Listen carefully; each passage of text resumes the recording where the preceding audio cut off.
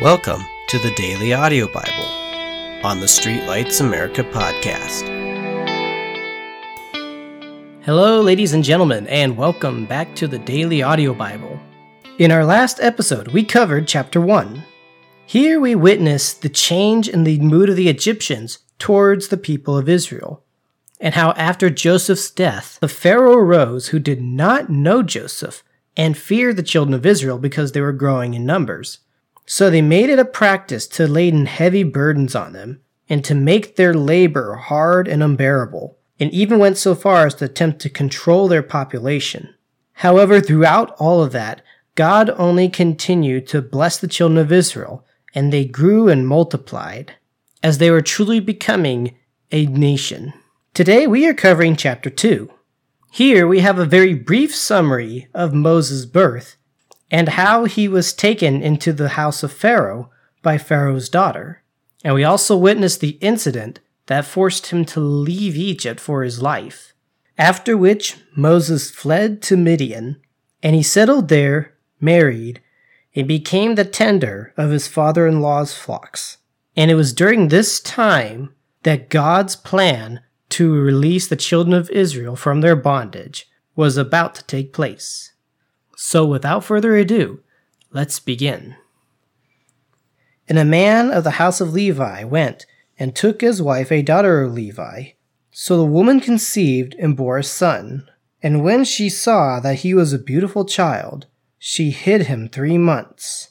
But when she could no longer hide him, she took an ark of bulrushes for him, dubbed it with asphalt and pitch, put the child in it, and laid it in the reeds by the river's bank. And his sister stood afar off, to know what would be done of him.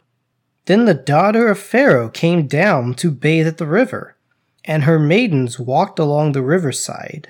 And when she saw the ark among the reeds, she sent her maid to get it. And when she opened it, she saw the child, and behold, the baby wept. So she had compassion on him and said, "This is one of the Hebrews' children."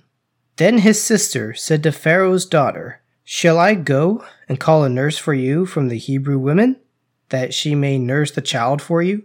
And Pharaoh's daughter said to her, "Go." So the maiden went and called the child's mother. Then Pharaoh's daughter said to her, "Take this child away and nurse him for me, and I will give you your wages."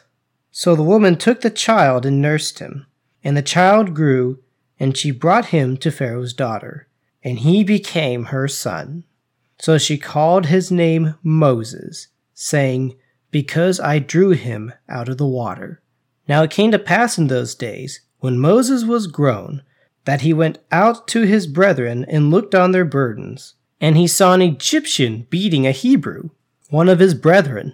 So he looked this way and that way, and when he saw no one, he killed the Egyptian and hid him in the sand.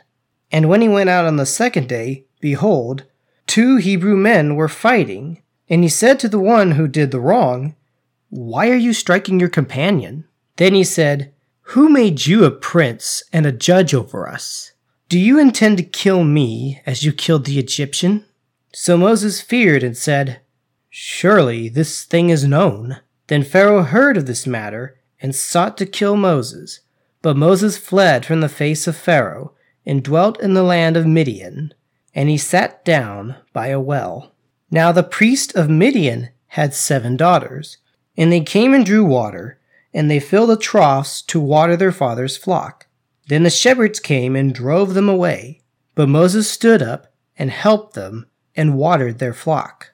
When they came to Reu, their father, he said, "How is it that you have come so soon today?"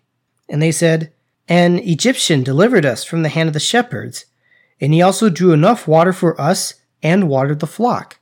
So he said to his daughters, "Where is he? Why is it that you left the man? Call him, that he may eat bread."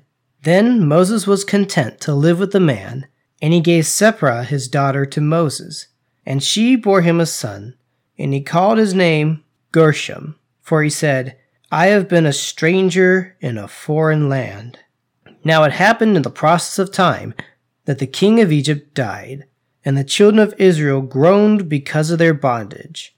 And they cried out, and their cry came up to God because of the bondage.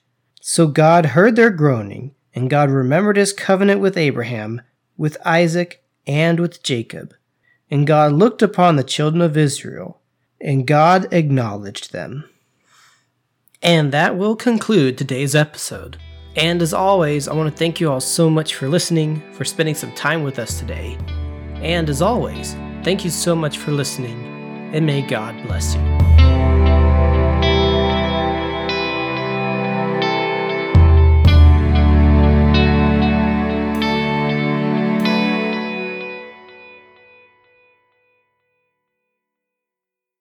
And they came and drew water, and they filled the troughs of their water.